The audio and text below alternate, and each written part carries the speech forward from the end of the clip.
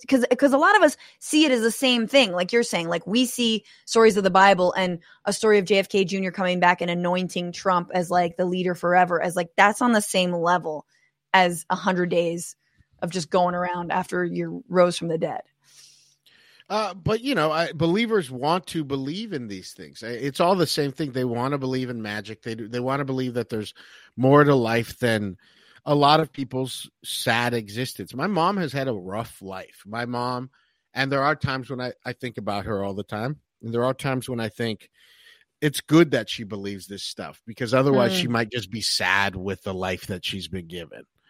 So it's good that every year she talks to me and she's like, this is going to be the year God told me that he's going to do this in my life and this one. And she's been saying that for 25 years. I think that. Yeah. So I'm like, do I want, in fact, this is so funny. We got in a fight about vax stuff on the phone.